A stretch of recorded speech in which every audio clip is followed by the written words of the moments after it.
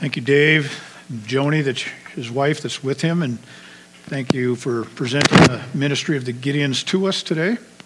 We're always glad to have you with us, and thanks, Dave, for your faithfulness in that ministry all these years, and I'm thankful for what we've heard already this morning as we come closer to coming to communion time. Thank you for Russ and for what he had to say this morning. And just thankful, too, that Russ has joined the Gideons, and I've just seen him catch the vision of that ministry.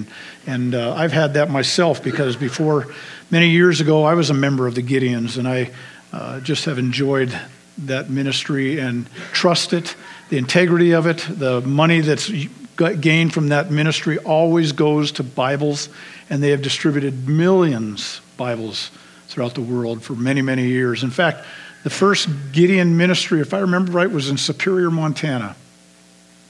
And this went from there around the world. Happy to have you here with us, and remember that. And I would encourage, if there's any men and women in our church that want to get involved in Gideon, see Russ or Dave about that, about being a part of that ministry. This last week, I had the pleasure of teaching up at MWSB and meeting with the students and sharing God's word with them and things from my heart. Thank you, Greta, Courtney, Colton, and Daniel for leading us and singing this morning. And the other times you've done that, we appreciate that. I don't know if we're going to have more times with you or not, but we thank you for the times that you've been here and all the other students that have come through the year and joined in fellowship with us. And we'll be praying for you guys as you finish up the year for your trip to Moab and the things you're doing in these coming weeks. It's been a pleasure to share with them. I taught a course on evangelism, sharing God's word, that when we become a Christian, it was never meant for us to keep God's word to ourselves. It's not supposed to be just a private thing. It's always supposed to be something that God has, as Jesus told us, he said, I want you to take what you've learned, the faith that you have in me, the truth that you've learned, and take it and give it to other people. Share with what God has done in your life. If he's really transformed you, if he's really become real to you, it's hard to keep that in, I think. And so we just studied a way of communicating that and having that on our heart and trying to catch the vision of evangelism, just in personal relationships and other areas where we may go in life. So we had a lot of fun doing that, I think, and a lot of good times. So today, I want to call your attention to two women as we come to the communion table. Russ talked about some important things that everybody needs to have in their lives, especially young people. And I think a lot of those things transfer over even into our lives as adults. If in Luke 10, you would probably remember a story, and I'm not going to read the whole story. I'm going to go take you to Luke 10 and then take you to John 11. You remember a story in Luke 10, Jesus and his disciples were traveling, and verse 38 says, now as they were traveling along, he entered a village, and a woman named Martha welcomed him into her home. Remember that story? Mary and Martha? You'll remember it, I think, as we go along. And I did my online sermon on Saturday morning. I told people, if you're not familiar with these two stories, put it on pause right now and go back and read these stories in Luke chapter 10 and John 11. But I'm thinking that most of us know these stories, and so I just want to give you sort of an abbreviated parts of it. It's probably Jesus traveling along. He's probably going to the village of Bethany because that's where we know that they lived, Martha, Mary, and Lazarus. We know from John chapter 11 that Jesus loved these three people, these two sisters and brother. They were good friends. And just thinking of that, when is the last time you invited somebody into your home? And you knew they were coming, you were getting prepared for them. And before they got there, you went around and you probably washed dishes and put them away, cups and silverware. You might have gone around in your living room and plumped up the pillows maybe, straightened up things. You might have mopped the floor, or maybe you did some vacuuming. Maybe you cleaned up the house. You're getting ready for these guests of yours to come. That's sort of the story we're into in Luke chapter 10. Jesus is coming. Martha welcomes him into her house, and she wanted everything just right for Jesus as he visited. There's nothing wrong with that. She wanted everything to look good, and she wanted to be prepared because she was going to serve them. Verse 39 tells us that Martha had a sister called Mary who was seated at the Lord's feet listening to his word. Mary was right away, went to Jesus wherever he was sitting, and that would be the style of a rabbi, if you didn't know that they would sit somewhere and people would sit at their feet and listen to them as they taught. And Jesus was doing that. I was thinking of that in the story of Martha is preparing things, Mary is listening, and I was thinking of my two sisters. In so many ways, my two sisters are similar. In fact, they look so alike that some have mistaken them as twins sometimes. But in their love for their husbands, their families, and their friends, my two sisters are so much like my mom, what she was like. But my sisters do have differences, just like many do. Verse 40, Martha was distracted with all her preparations. Martha is getting everything ready. And Mary is over here listening. And she came up to Jesus and said, Lord, don't you care that my sister has left me to do all the serving alone? Tell her to help me. You can understand that story, can't you? You can picture the scene. Jesus has come to their house. He's going to be speaking to them. And what it would be like to listen to Jesus himself speaking the words that he had written down in this book, the Bible. But Martha, she knows everyone needs food. They need drinks. They have to have beds that are made up so that they can have a place to sleep that night. She knows the wash basins need to be filled with fresh water. She probably knows the outhouse maybe needs to be cleaned. There's so much to do. And as she's hurrying around, she looks over and she sees that sister of hers sitting at the feet of Jesus, getting to listen to him while she's doing all the behind-the-scenes work. And everything that she's distracted with, the good things, but she's distracted with, it's making her frustrated. It's getting her angry. Come on, Lord, get on my side in this whole thing. I can picture which one of my sisters would play the different parts. I can picture who would be Mary and who would be Martha. Verse 41, but the Lord answered and said to her, Martha, Martha, you are worried and bothered about so many things. When you read that, and I hope I get the right inflection on that, don't you hear the love and tenderness in Jesus as he replies to her, gently calling her back to himself? Thinking of this whole story in Luke 10, many of us are just the same way, aren't we?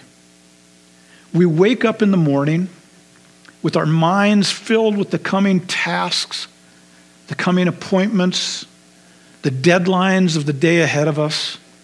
So many preparations that we need to get ready for. Man, we got to get out of bed, make that bed, we got to hit the shower and do the things, find the clothes that we're going to wear for the day. There's people to meet, there's phone calls to complete, that rhymes. There's places to go, things to buy, things to sell. We're busy so much of the time. We're distracted. Verse 42, Jesus says, and that should give us pause as we read this verse, Martha, there's only one thing is necessary. Mary has chosen the good part, which shall not be taken away from her. I read that passage and I think of Martha. I can think of my one sister. And I can think of me. And I can think of you. Put your name in there. Take time for what is most important. Important for now, important for eternity, time with our Lord, to know him and for him to know our hearts towards him. That's what Jesus is saying. John, there's really one thing that's more important than anything else. But that's Luke chapter 10. So let's not leave the account of Martha and Mary with a picture in our mind that Martha was somehow worse off than Mary. And I don't want you to get a wrong impression of my sister also. If she heard me saying that, she might be a little, well, I don't know. We skip over to John 11 and we go to verse 20. Martha, therefore, when she heard that Jesus was coming, do you remember, this is a different part now. Lazarus, this brother, has died. And Jesus has delayed on purpose to come because he wants to do a miracle. He wants to show further who he is, that he's God himself come to the world to save us. And Martha, therefore, when she heard that Jesus was coming, went to meet him, but Mary stayed at the house. There's some things you can read into that. We won't go too far with that, though. Martha then said to Jesus, Lord, if you had been here, my brother would not have died. Even now, I know that whatever you ask of God, God will give you. And Jesus said to her, your brother will rise again. Martha said to him, I know that he will rise again in the resurrection on the last day. And Jesus said to her, I am the resurrection and the life. He who believes in me will live even if he dies. Do you believe this? Martha, there's one thing that's more important than anything else in this world. It's that question that Jesus asked his disciples, whom do you say that I am?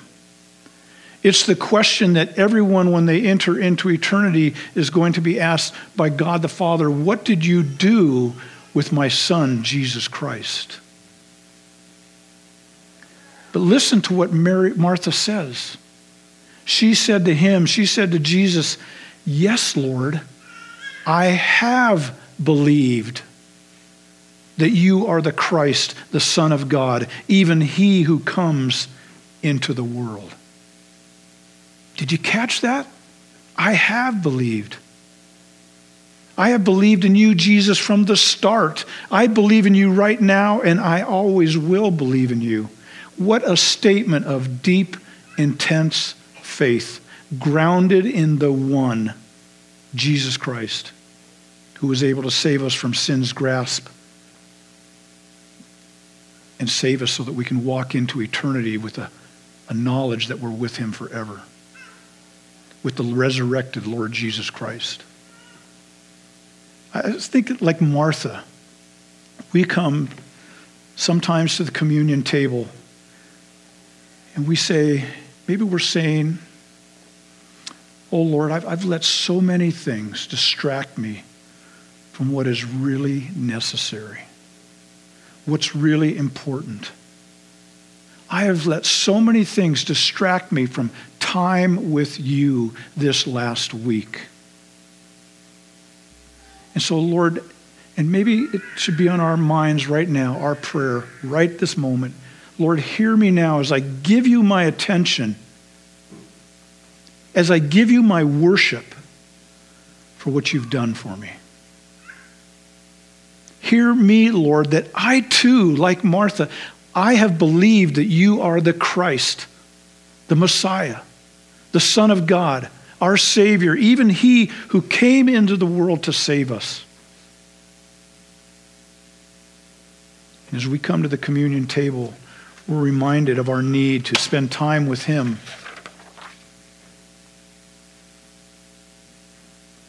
The Apostle Paul tells us what we should never be distracted from, what is most important in our lives, when he says in 1 Corinthians 15:3, for I delivered to you as of first importance what I also received, that Christ died for our sins according to the Scriptures. You've heard me say it before, preach the gospel to yourself every day. Learn what's most important, what's important for this life and for the life to come. This last week in teaching evangelism class, I tried to confront the students with the reality that life is short. That we don't know how many days we have in front of us. And that this life, no matter, and I told them, many of you remember, I told them about Steve Mosier, who lived to be 101. And I told them about how Steve told me in those last days of his life, how his life had gone by like that. And yet Steve was ready to enter into eternity because he knew Jesus Christ as his Savior. I told them about the fact that we're going to be in eternity much longer than we are in this life. You get that, don't you? And so we come to the communion table with a seriousness and with a realization that Jesus Christ has provided our safety in this life and in the life to come. And what a great time communion is as we come to the table. I'll ask the men to come forward right now.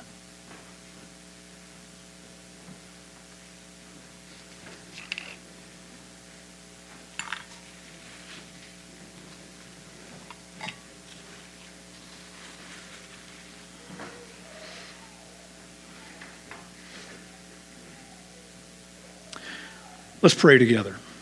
Heavenly Father, we come before you in the name of your Son, Jesus Christ, our Savior, our resurrected Lord, who sits at your side, knowing each one of our names and advocating for us, claiming us, each one of us, as his own because we have put our faith in what he has done. And it's this morning, again, at the communion table where we are thankful that our Lord, your Son, and God himself, if we can grasp that, came to this earth and laid his body on that cross to do it instead of us having to take the penalty for our sin, to give himself for us. And we are so thankful for that. And Lord, we are reminded through Martha and Mary of the importance of our time with you each and every day, through the moments of the day, through the circumstances that we go through, that we can be assured that you who gave your life for us is with us all the time because death could not hold you. Sin could not constrain you. Satan and hell could not keep you. You rose from the dead. You're free of those, and you promise freedom from sin and death for each one of us who puts our faith in you, and we praise you for that today.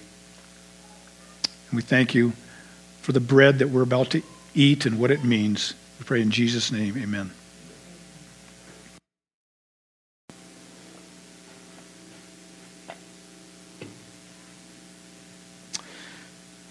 We also are familiar with the story about the Last Supper on the night in which Jesus was betrayed, the night before he went to the cross. And that even knowing that he was betrayed, he took the bread and he broke it and he gave a piece of it to each one of his disciples. And he said, this bread represents my body, which is given for you, so that you don't have to take the penalty of sin upon yourself. I'll do it for you. I'll make it so that there's now therefore no condemnation in your life because you've put your faith in what I've done. And we do that. Those of us who believe that, who believe in Jesus, we do that together this morning.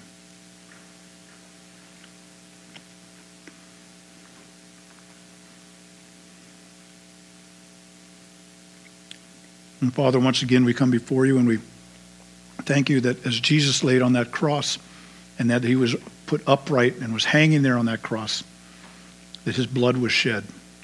Once again, we realize it was blood that was from you, O Lord, who was sinless, stainless, and that blood, your word says, cleanses us from all sin. That life blood. Blood is the essence of life, and yours was sinless and stainless. And as Lord, we want that blood to cover us. And we've put our faith in you. It does. You see us through the shed blood of Jesus, and you see us as cleansed from sin and belonging to you, and how precious that blood becomes, as Peter says. More precious than gold or anything in this world. And we thank you for what you've done for us again. In Jesus' name, amen.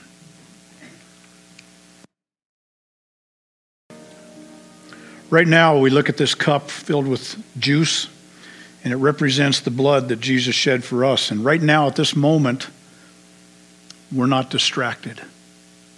We're thinking about who Jesus is and what he's done for us. I hope that each one of us has that in our minds, and it's come down into our hearts, the truth of what that means. That this is real. That Jesus knows that we are sinners, that we are people who have gone astray and gone our own way. Pride has come into our lives and rebelliousness in so many ways. And every one of us knows that we've sinned in some way, shape, or form.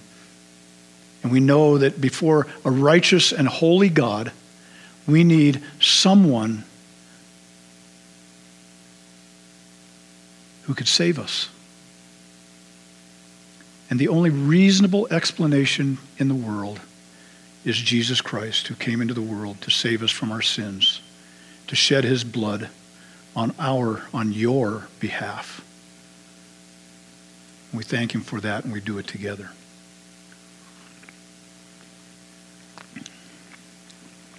Thank you, gentlemen. Let's stand as we close with. We've gone longer. It was Russ's fault. Glad that you've stuck it out. And today, because of Jesus Christ, even though sin still affects us, God looks at us as putting our faith in him. If you can understand this, and I hope you do, even though sin still comes into your life, you may say something you shouldn't say, do something you know you shouldn't do, think something that's not right, act in some way that's not right. Your faith in Christ on his finished work, God looks at you through his son's shed blood, and he sees you as righteous right now. That's the awesome thing of the gospel. But at the same time, God wants to, what we call, sanctify us. He wants to grow us in holiness. He wants to be more aware of sin in our lives and to grow from it. Why? So that when our life is over, we are ready to step in to heaven and eternity. How wonderful is that, to know our destiny is set. Father, thank you for this morning, all that was shared. Thank you for we can come and do these things in remembrance of you, of what you've done. We can do this often, and it never loses its goodness for us, its awesomeness, the sight of what you did for us. May we find time this week, each day, not to be distracted from you totally, but to give you times in our life, our worship. In Jesus' name we pray, amen. Yep, thanks, Justin.